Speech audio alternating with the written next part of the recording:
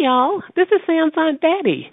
This week on the show, NPR White House reporter Ayesha Rascoe and Washington Post senior tech policy reporter Tony Romm.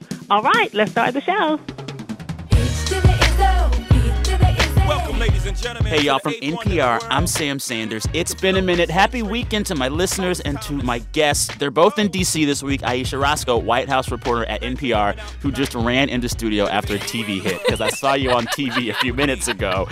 Yeah. And friend of the show, Tony Romm, tech reporter at the Washington Post, senior tech policy reporter. That's a commentary on my age. So we're joined in studio today by one of my favorite rappers of all time. His name is Jay-Z. He's in the news this week. Yeah. This song is one of his best. Izzo. I agree. H to the Izzo, V to the Izzy. For Sheezy, my kneesy, keep my arms so breezy. Doesn't it take you back? It does. man, like, this is like my era. Yeah, right? it is. yeah. Right. My era. But anyways, Jay-Z is in the news this week because he announced the strangest of partnerships. Him and his company, Roc Nation, are partnering with the NFL. Right. The league is going to use Jay-Z's company, Roc Nation, to advise on entertainment, including helping pick acts for the Super Bowl halftime show. And Jay-Z will work on social justice initiatives, quote unquote. Well, Did this catch y'all off guard? Well, for a lot of reasons, including, don't the lyrics of the album that he did with Beyonce have a line about how he doesn't need the Super Bowl? Yeah. So he's talked publicly before about not liking the politics of the NFL Right. and refusing to play the halftime show for the Super Bowl. So he has had an antagonistic relationship with them for years, especially over the way that they've treated players like Colin Kaepernick taking a knee before football games. He was on Kaepernick's side. He's worn Kaepernick jerseys. And so this partnership announced this week made everyone scratch their head because Colin Kaepernick is still not back in the league. Yeah, and I'm always careful about like saying celebrities have to get involved in this or speak out on this issue. I feel like, they're celebrities, like that's not necessary. But he inserted himself into this issue. Exactly. And now you're on that side. You're on that side. Right. So And there was a really interesting, this is more of a speculative story, in NBC. NBC Sports had this thing about how they wondered if this was the precursor for Jay-Z trying to own a team. Oh, Which I looked. He has enough money. Just buy the team. Well, apparently he kind of doesn't. Apparently you need much more than he actually has. And then there's this added thing about the NFL where I think you need permission of the owners. And so one way. Yeah, usually. It is so weird to me. In large part, also, like, the cynical part of me thinks that this gives the NFL cover. Because they've had an antagonistic relationship with a lot of black celebrities, like Rihanna and Cardi B, who said they would not play the Super Bowl halftime show. But Jay-Z, whatever the case, I still like your body of work. Me too. I think I've spent a lot of time with every Jay-Z album except for that one he did with Beyonce. Oh, really? I like that album. I did. H to the Izzo, V to the Izzy. That's the anthem. Get your damn hands up. H to the Izzo, V to the Izzy. Anyway, we have to get to the news. We're going to start the show as we do every week, asking my panelists to describe their week of news in only 3 words. Ayesha, you cover the White House, and I want you to talk about your 3 words, which have to do with the way that the Trump White House is dealing with this crazy, crazy week in the economy. Yes. So my 3 words, and I went back and forth on this, but I landed on mind your business. Okay. Okay. That is what they are trying. They're trying to mine right now. The Trump administration is trying to mine the business of this country. And they, for a long time, were also kind of saying they were going to deal with the U.S. and everybody else could mind their business. Yeah. But we're going to deal with us. Yeah. But the It was issue... very America first for a while. America first. Yeah. But the issue, of course, is the U.S. is connected to the rest of the world. And Economy you is can't, global. You can't just deal with the U.S. and not with everybody else. So we've had, it's been a rocky week. So you had some good news. Consumer spending, retail sales are still strong. So that came out and that was good. But then you have manufacturing output is down. That's an issue. And then you had Germany's economy shrink.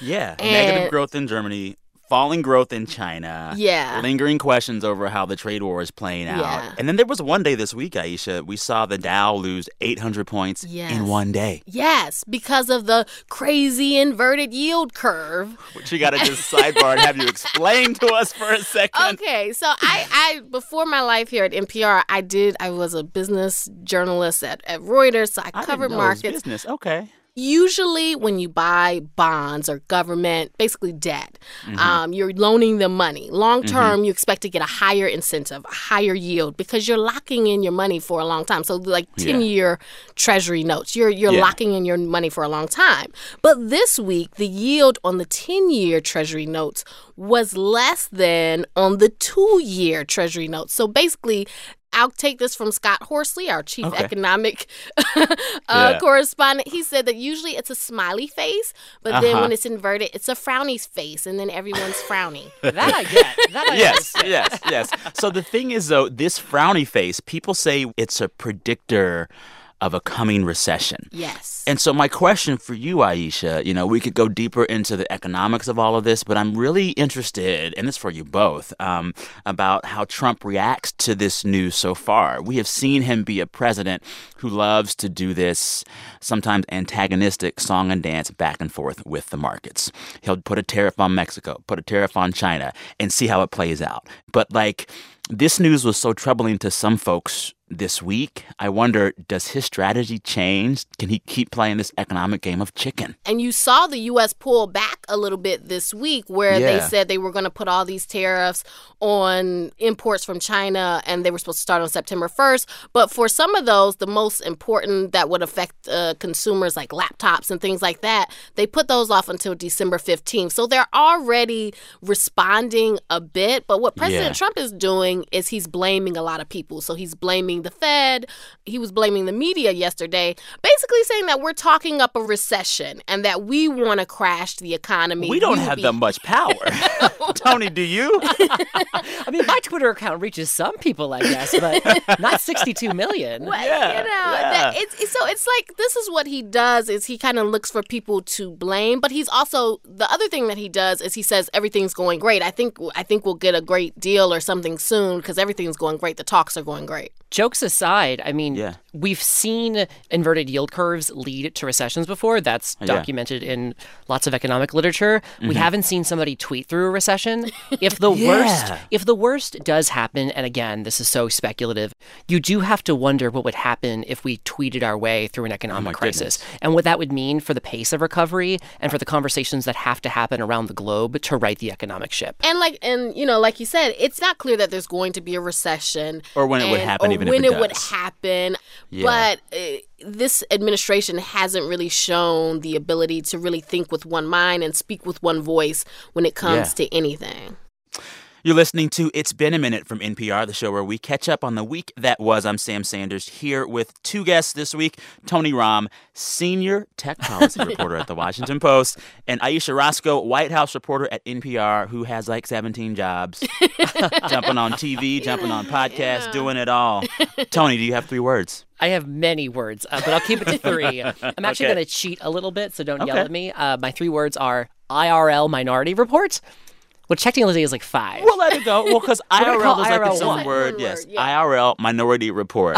Is that the Steven Spielberg movie? It is the movie, Yes. and I'm using that as a funny way of referring to the conversations that the White House has been having with tech companies over the issue of gun control. Yeah. So remember, in the movie, what essentially happens is that there are these 3 brainy people who can kind of predict crimes before they happen, right? And arrest people before they people before that they can commit them. And so, no, the White House is not trying to make brainy people who can predict crimes, but they are asking the question, are there things that we can do to more proactively keep an eye on social media so that we can see shootings or shooters before they occur? Yeah, and so this came in the aftermath of 2 mass shootings in Dayton and El Paso, and the whole country is saying someone's got to do something. Right, and particularly with El Paso, it was the latest incident in which a shooting had some relationship to online hate speech. In this case, we believe that the alleged shooter, had posted this anti-Hispanic manifesto to 8chan, which is an anonymous web forum, minutes before the attack took place. That set the stage for this White House meeting that happened last Friday, where major representatives from companies like Facebook, Google, and Twitter sat down with top White House officials, but not the president, to talk about what they could do to create a technological solution to this. So on one hand, I think a lot of folks walked away from that thinking, this is a good conversation that has to happen given the issues and the pervasive trouble of online hate. On the other hand, people were like, why weren't we talking about guns?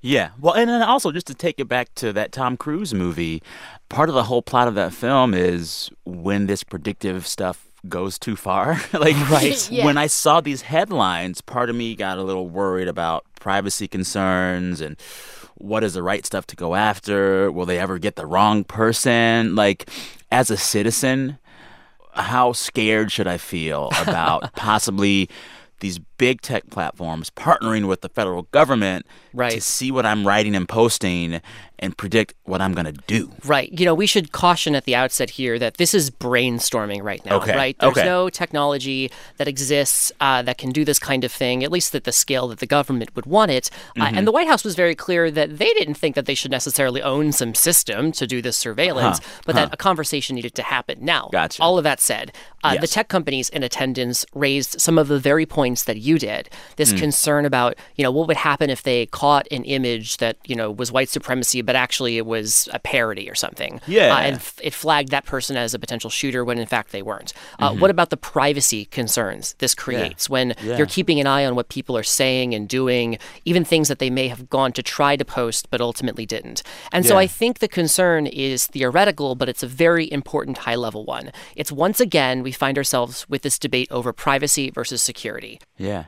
Kind of feels like the conversation we had, Aisha, many years ago after the Twin Towers fell over at the Patriot Act. And that was a moment in which we gave up some civil liberties to protect ourselves from international terrorism.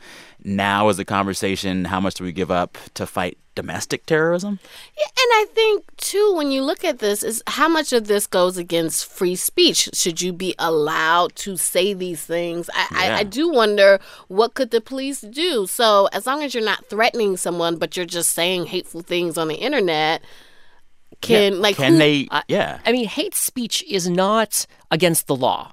We would like to think it is, but hate speech is permitted under the First Amendment. It's not permitted under the policies that Facebook and Google and Twitter have in place on their sites. They can take that stuff down, and they do. But there's this concern that the web has created this really disgusting conversation and that it's served as a conduit for radicalization. And so the other thing that I heard in the course of reporting, and this came mostly from Democratic lawmakers on Capitol Hill, it's this feeling that if the White House wants to start to fix the problem, it has to start with the president and his own speech here. The criticisms were that the things that he says about immigrants and other minorities, and just generally the language that he uses and the tone of the things that he's saying. And the picking the fights all the time. Picking the fights creates this incivility online that creates this space for people to say and do the things that could lead to violence and other kinds of troubles. Now, we can debate whether that's actually the case, but Democratic lawmakers said that's why they were most perturbed that Trump wasn't there at this meeting. Yeah. What right now are tech companies doing in terms of monitoring some of this intense hate speech, and what would change if they began to implement some of this Minority Report precog stuff? Right. I mean, right now, all of these companies have policies in place that outlaw things like white supremacy. They have thousands of people on staff who review the content as it's posted. And they have powerful artificial intelligence tools that's supposed to stop that stuff in real time. But there's this concern that that's simply not enough. Regulators around the world still see these sites as major conduits for things like white supremacy. And they point to sites like YouTube, for example, where you're just queued up with videos that look similar to the things that you've already watched. And so if you've already watched something that has a conspiracy theory or a hoax in it, you're likely to see more of that stuff. So there's this concern that there are these biases, there are these troubles built into the platforms themselves. You know, going back to this idea of a similar conversation happening around the Patriot Act and how much liberty we wanted to give up for that protection, is there like a big lesson that you can see out of that might affect how this plays out? Right. Well, we need to have smart conversations about how the technology works. And just, I guess, lastly here, like, this isn't just theoretical. There are literal contracts out there on federal government contracting websites because law enforcement agencies are looking to do this work in real time. They would love to have these capabilities. And perhaps it's the case that they should be able to do this sort of thing. But we have to have a conversation about whether those trade-offs, privacy versus security, are worth it. You're listening to It's Been a Minute from NPR. Coming up, we're going to talk about whether or not the internet has changed the way you talk or the way you write.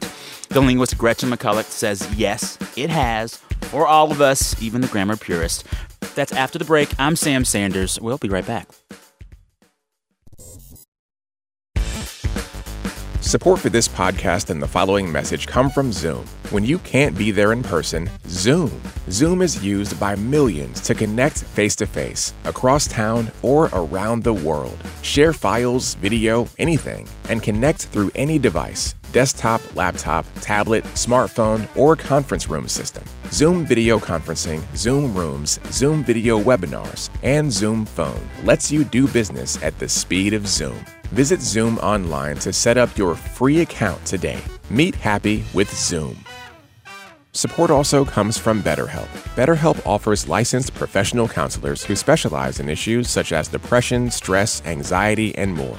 Connect with your professional counselor in a safe and private online environment at your convenience. Get help at your own time and your own pace. Schedule secure video or phone sessions plus chat and text with your therapist. Visit BetterHelp.com/minute to learn more. The U.S. has the highest incarceration rate in the world, with 2.3 million people behind bars. This week on Throughline, how we got here. The history of mass incarceration in American culture. Throughline from NPR, the podcast where we go back in time to understand the present. We're back. You're listening to It's Been a Minute from NPR, the show where we catch up on the week that was. I'm Sam Sanders with two guests, Tony Romm, senior tech policy reporter at The Washington Post, and Ayesha Rascoe, White House reporter at NPR and star of the NPR Politics Podcast. not one of many stars. One of many stars. But can I just say, what I love about it, y'all will run these promos in other podcasts. It's you and Scott talking about Scott, all the interviews. And at the end, you say, Subscribe! I love it so much. I love it so much. Oh, my goodness. Anyway, so glad you both are here. I have a question for you both. Tony, Ayesha, do you use periods in your text messages? I do. Only when I'm pissed at somebody. No, I See, right thing. I don't. I do. I use like punctuation and stuff. I don't use punctuation. I use line breaks because for whatever reason, I'm not sure how it happened. I think that when I'm sending a text message, if I send a period, it means that I'm angry. Right. Oh, really? Yeah. Right. See, This is a thing that the youths have gotten into these days, the fear of punctuation. Yeah, and I think that's why they would always be able to tell that I'm not a youth. So anyways, this shift in the use or non-use of the period, it's been well documented, and people not using periods on our smartphones, an author named Gretchen McCulloch argues that that is just one of the ways that the internet and smartphones themselves are totally changing language and the way that we use language. She has a whole new book out just about this. It is called Because Internet, Understanding the New Rules of Language. And so she argues in the book, basically, that the era of internet has given us this abundance of normal people using language very informally all over the place. And Gretchen says that's a big thing because it moves us away from the way that we usually learn language, which is a really formalized system, through school, in textbooks, etc. She says that we have moved away from that formality that we've usually had around language in the past. What I think is really interesting about internet language is that you do have historical precedents for informal writing before the internet. You have things like diaries and postcards, but they're really limited and you don't have distribution for them. So the fact that our informal writing can influence each other and can go back and forth, and we don't always think about it, but in speech, we have formal and informal varieties as well. You're a radio host, but presumably you don't go home and talk to your dog like this. I don't. I sing to her. This isn't how you talk to your friends in the pub.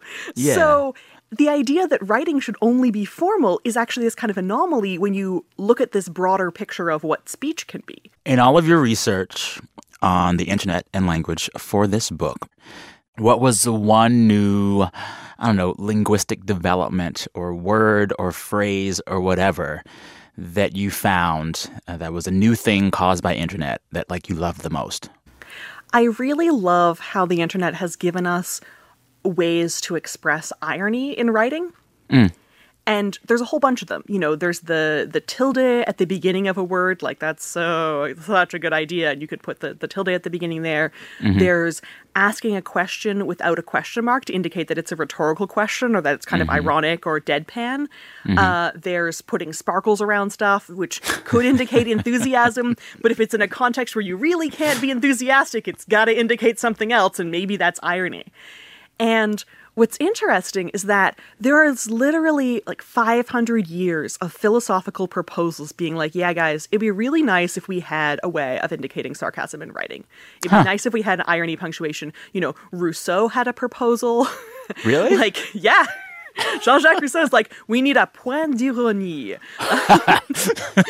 There were people proposing backwards question marks, upside down exclamation marks, all sorts of stuff. And there's literally like at least one a century and sometimes more. And all the philosophers are in agreement this would be a really good idea. And none of them get off the ground. And the internet did it. And the internet did it. Like, what a success story. Rousseau couldn't do it. The internet did. Rousseau couldn't make it happen, but the internet did. If there were a person who was cryogenically frozen before the internet and the smartphone came into existence, and then you brought them back right now today, yeah, what would be the biggest part of our language that they would notice had shifted because of those two things? I mean, I think some of the obvious things that they would notice had shifted would be the addition of things like emoji and emoticons and GIFs and like adding in the visual ornamentation side or the body back into language. Because we have a body when we communicate face-to-face. We use our hands, we use our gestures, we use our facial expressions, we modulate our tone of voice. We haven't traditionally done that so much in writing because formal writing, just like formal speaking, is very disembodied. Maybe you have a graph. That's all the illustration you get. So this really obvious thing. But I think if they dug a little bit deeper and looked at the text messages themselves, they might be reminded of kind of early modernist poets like E.E. Cummings and people who are trying to represent a stream of consciousness of how people are actually thinking, but in terms of writing. There are literary precursors to this. Oh, yeah, yeah. One of the critiques that you'll hear from grammar purists, from language purists, that I hear as someone who talks on the radio, is how that informal writing, that stream of consciousness writing, and that style has shifted and moved into spaces that should be classically more formal. I remember one time on this show, probably a year ago, I was laughing about a joke one of my panelists made, and before I knew it, instead of laughing, I literally said out loud, LOL. And I was like, I didn't even know I was going to do it, and it just happened. But I was like, oh, maybe there is some credence to this claim that the informality of internet speak is actually becoming pervasive everywhere, and maybe that's a bad thing. Have you found that the informality of the internet and how we speak there has it invaded more formal spaces in a bad way? I mean, language changes. Like, life changes. Life wouldn't be alive if it wasn't changing. When something stops changing, it's dead. So, you know, congratulations, English is still alive because English is still pissing some people off. Yes. You know, if you want to kill English and embalm it like a dinosaur, like, you can do that and stop it changing. But as long as it's in the minds of living people, it's going to keep changing because living people don't just stay static when you stop paying attention to them. Yeah. Yeah. An idea that's been present in not just this book, but in some other writing of yours is that the people who change language the most, who move language forward the most, are usually young women, like teenage girls. And you say that this has been a thing for a while. It goes all the way back to like the age of Shakespeare. Unpack that, and why them? Yeah, so sociolinguists have this acronym, which is if you want to study the most conservative users of a particular language, you want to study what are called norms, which is non-mobile, older rural males, because they're going to provide your oldest snapshot. Really? Yeah. Because so if you're mobile, you're exposed to a lot of people. You're more likely to change your language quickly because you're exposed to more. People in urban centers are also exposed to more different varieties of language because you come into contact with more people and you have more potential to be exposed to stuff. And there seems to be something about the gender, and linguists are still figuring out exactly what, because the gender is probably a proxy variable for something, but it's just not quite clear what that is. You know, some people think maybe women have more extended social networks. Some people think it's women are still more likely to be primary caregivers for children. So even if men do develop something, maybe they're not going to pass it on as quickly. But it seems to show up in a lot of different studies in a lot of different areas that women tend to be on the leading edge of linguistic change. And of course, that shows up in sexism about, criticizing women's voices as well. Oh, yeah. That's a whole nother chat. You are obviously a booster of an ever-evolving English language, but there are going to be a lot of grammar purists, a lot of English purists hearing this, and they might be shaking their heads at our entire conversation. Any advice for them as they try to possibly open their hearts and navigate this new world of language? One piece of advice. You don't have to be angry. You can let that go, and the world will still be fine. You don't have an obligation to be the moral standard of preserving something that was really just a bunch of stuffy old guys in the first place. Wow. You can be happy with language. You can be a fan of language and enjoy watching language change, and it's just a more enjoyable way of living. I like that. This is a very unironic, unsarcastic thank you, Gretchen. Thank you so much for having me. All right, thanks again to Gretchen McCulloch, linguist and author of the new book, Because Internet. Back here in studio with Tony Romm, tech policy reporter for The Washington Post, and Ayesha Rascoe, White House reporter for NPR. Do y'all think, overall, the internet has been good or bad for language, capital L? I agree with Gretchen that I think it's great the way that it has expanded the way you can respond to things. Yeah. On Twitter and in text messages. GIFs in and of themselves That's a new language. It's a new language. It can convey something that just saying something in words would not, right? Reading something would not. You can see something with a GIF and you understand exactly what they're saying. Yeah. I think all of this abundance of new internet language and GIFs and memes, it expands the emotional range of how we can type. And I love that. I've seen these videos of these kids that are pre-verbal, 1 or 2 years old, just learning how to talk, but they can text their parents and friends with emoji. That's really cool. Yeah. It's funny, at the end of your conversation, you would ask her, why are people so angry about this? Why do people just get so lit? And I get a lot of that in email. People will see from my tweets or whatever, or if I dare to use a more colloquial phrasing or approach to something in a story, I'll get this message being why would the Washington Post ever dare to write this way? And I was trying to think about why do I think that happens? And I think it's because people see it as a form of laziness rather than appreciating it for the emotional range that you get by speaking or writing that way. They just presume you're doing it because you don't know English, you don't know how to speak it or write it properly, and you just don't care to learn, which I think is very, very far from the truth. On that note, LOL, we're going to BRB. It's time for a break. When we come back, my favorite game, Who Said That? Oh, no. Yeah. Oh, yes, it's going to be fun. Support for this podcast and the following message come from the Walton Family Foundation, where opportunity takes root. More information is available at waltonfamilyfoundation.org. Hey everyone, it's Ophira Eisenberg, and here I'm chatting with one of Queer Eye's Fab Five, Anthony Porowski. What's a culinary deal breaker for you? Ketchup on hot dogs makes me really uncomfortable. Listen to NPR's Ask Me Another, the answer to life's funnier questions. We're back. You're listening to It's Been a Minute from NPR, the show where we catch up on the week that was. I'm Sam Sanders, your host, here with two guests, Ayesha Rascoe, White House reporter at NPR, and Tony Romm, senior tech policy reporter at The Washington Post. Time for my favorite game, Who Said That? Ooh, and been saying that. Who said that? All right, y'all know how this works. This game, Who Said That, is quite simple. I share 3 quotes from the week. You got to guess who said it or what story I'm talking about.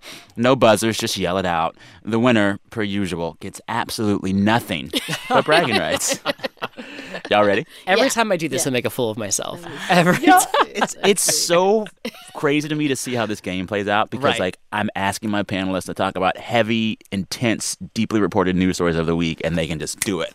Right. And then we get to the quiz show about randomness, and they're like, I don't know. I don't know, y'all. It's amazing every week. Anyway, first quote is, we just had to put the egg in front of one of them, and he knew just what to do. You don't say who said it, but what story involved eggs this week and was very heartwarming? It involved parenting. Eggs. Parenting. I cooked some eggs this week and I didn't kill anybody, so that was heartwarming. Eggs with the egg. Y'all didn't see this? Oh, it's the penguins. Yes. It's the penguins. Yes, it's the penguins. So this week at Zoo Berlin, 2 male penguins have adopted an egg, and they're caring for it together. Within weeks of arriving at this zoo, Maximilian Jaeger, who's a spokesperson for Zoo Berlin, he said it was clear that these 2 male penguins wanted to start a family. And so now they're doing it, and I'm just like, give me that Hallmark commercial. It's just so beautiful. How did the penguins find love before I did? I'm just bitter. So apparently there are a lot of same-sex couples at zoos all over the world that are just like adopting eggs and doing the damn thing. That's what I've been doing wrong. I'm not at the zoo.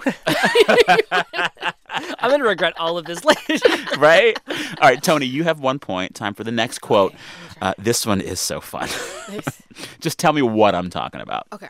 The quote is, currently, the street sign posts are empty. The Department of Public Works is waiting for the song's popularity to fade before replacing the signs again. Old Town Road. Yes. I got one. So Old Town Road by Lil Nas X, Who We Stand, it recently became the longest #1 running song in Billboard history, like 18 weeks atop of the charts, probably 19 at this point, IDK.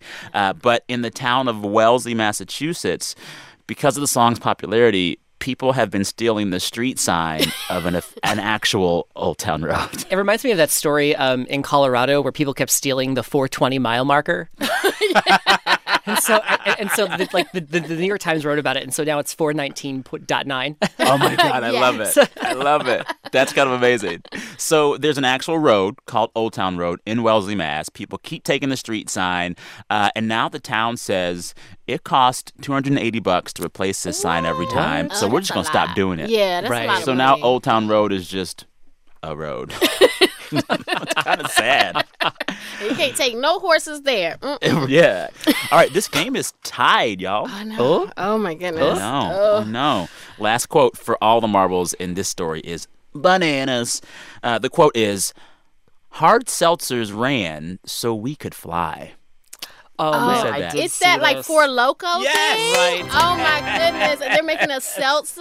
What type of madness? So Four Loko, who was a big deal when I was in college because they made really strong alcoholic drinks with caffeine. Now they're back at it again. They are releasing a Four Loko seltzer, which is 14% alcohol. Excuse me? So they said it has a Raz flavor, which I guess is raspberry. It's spelled R-A-Z-Z. It's so weird. Anyways, so Four Loko was planning to release an alcoholic seltzer in 2020 because hard seltzers are ascendant with the young folks. The biggest of them right now being White Claw. Yeah, can I ask you guys a question? When did the hard seltzer thing happen? I feel like it just showed up. Really? You like it? You like seltzers? I was at a wedding last week, and I had so much White Claws. I was just, give it. Because you feel less guilty about it. Why? I don't know. I don't know. I don't get seltzer water and the hard seltzers, so that's with the alcohol? It's with alcohol, so it's like 5% alcohol. So it's just a vodka tonic. Yes, basically. Okay. So seltzers are ascendant. There's also going to be hard seltzers from PBR and Natty Light. I'll rock with the seltzer, but I will say anyone consuming Four Loko products, we must not forget when they launched the original Four Loko many years ago, which contained caffeine, guarana, and taurine. It caused hospitalizations at colleges around the country, according to Eater magazine. Yeah, Be I careful, remember kids. that. That's yeah, bad. I remember that. You seem like you remember. Oh, man. So it seems like Aisha Roscoe won the my game. Goodness. Oh. Thank you so much. I win so little, so thank you so much. You both are winners in my heart and our listeners' heart. That concludes Who Said That? All right, now it's time to end the show as we always do. Each Friday, we ask you, our listeners, to share with us the best things that have happened to you all week. We encourage folks to brag. Brent, hit the tape. This is Jay from Asheville, North Carolina. The best thing that happened to me this week was that I returned home from a successful brain surgery at Duke Hospital. It is really an amazing new lease on life. I feel great. Hi, Sam. This is Ben Rothman from Oakland, California. And the best part of my week is that I won the World Championships of Croquet in Southwick, England. My wife and I just celebrated 18 years of marriage. My boyfriend surprised me and asked me to marry him. I finally made a life goal of getting to Alaska. Hi, Sam. This is Fran in Michigan. This week at age 59, I officially completed my advanced degree after 7 years. And I love my new career. Hey, Sam. It's Maddie. And Taylor. And Rachel. The best part of my week was flying across country to surprise all of my friends in New York. And the best part of my week was I quit my job and my best friend came to New York to surprise us. Thanks for the show. Hi, Sam. My name is Letty Knight. I'm a birth doula from El Paso, Texas. So after tragedy that struck our community this past weekend, I had the privilege of attending a dear friend and client of mine as she gave birth to her second baby boy. And this just served as a reminder that even in the darkest moments in our community, love will always prevail. So welcome to the World Baby Cruise. Thanks. Thank you. Love your show. Bye-bye. Welcome to the World Baby Cruise. Oh. Yeah. Also, shout out to the I quit my job lady. Sometimes you gotta have that energy though. Like I quit. That was the best part of my week. Literally. She delivered that with some Four Loko energy. She really did. Oh, man. Thanks to all the folks you heard there. Jay, Ben, Shahab, Rebecca, Ellen, Fran, Maddie, Taylor, and Rachel, Letty in El Paso. And also, I don't think I've ever heard from a World Championship croquet winner, so shout out. Thanks to all of those who share their best things with us every week. We listen to every single one of them, even if we can't play them all on the show, but keep them coming. Really, keep them coming. We got to say goodbye to y'all. We're going to go out on Mr. Sean Carter himself, Jay-Z. I still don't know. Do I want to see a Jay-Z Super Bowl halftime show? After this, it's going to be... It's going to be weird. It's going to be weird. It's going to be weird if he did it now. Mm-hmm. But Beyonce all day, every day. Bring her back. Take the electric grid down again. Yes. I'm here for all day. Literally. Thanks so much to my guest, Aisha Roscoe, White House reporter at NPR, and Tony Rahm, senior tech policy reporter at The Washington Post. Thank you. Thanks, Sam. This week, It's Been a Minute was produced by Brent Bachman and Anjali Sastry. Our fearless editors are Jordana Hochman and Alex McCall. Our director of programming, who drinks not Four Loko, but Diet Mountain Dew Code Red, is Steve Nelson. And our big boss is NPR's senior VP of programming, Anya Grundman. Also, per always, thanks to Jay-Z for continuing to write checks for himself. All right, listeners, till next time, thanks for listening to It's Been a Minute from NPR. I'm Sam Sanders. Talk soon. That's the anthem. Get your damn hands up. H to the is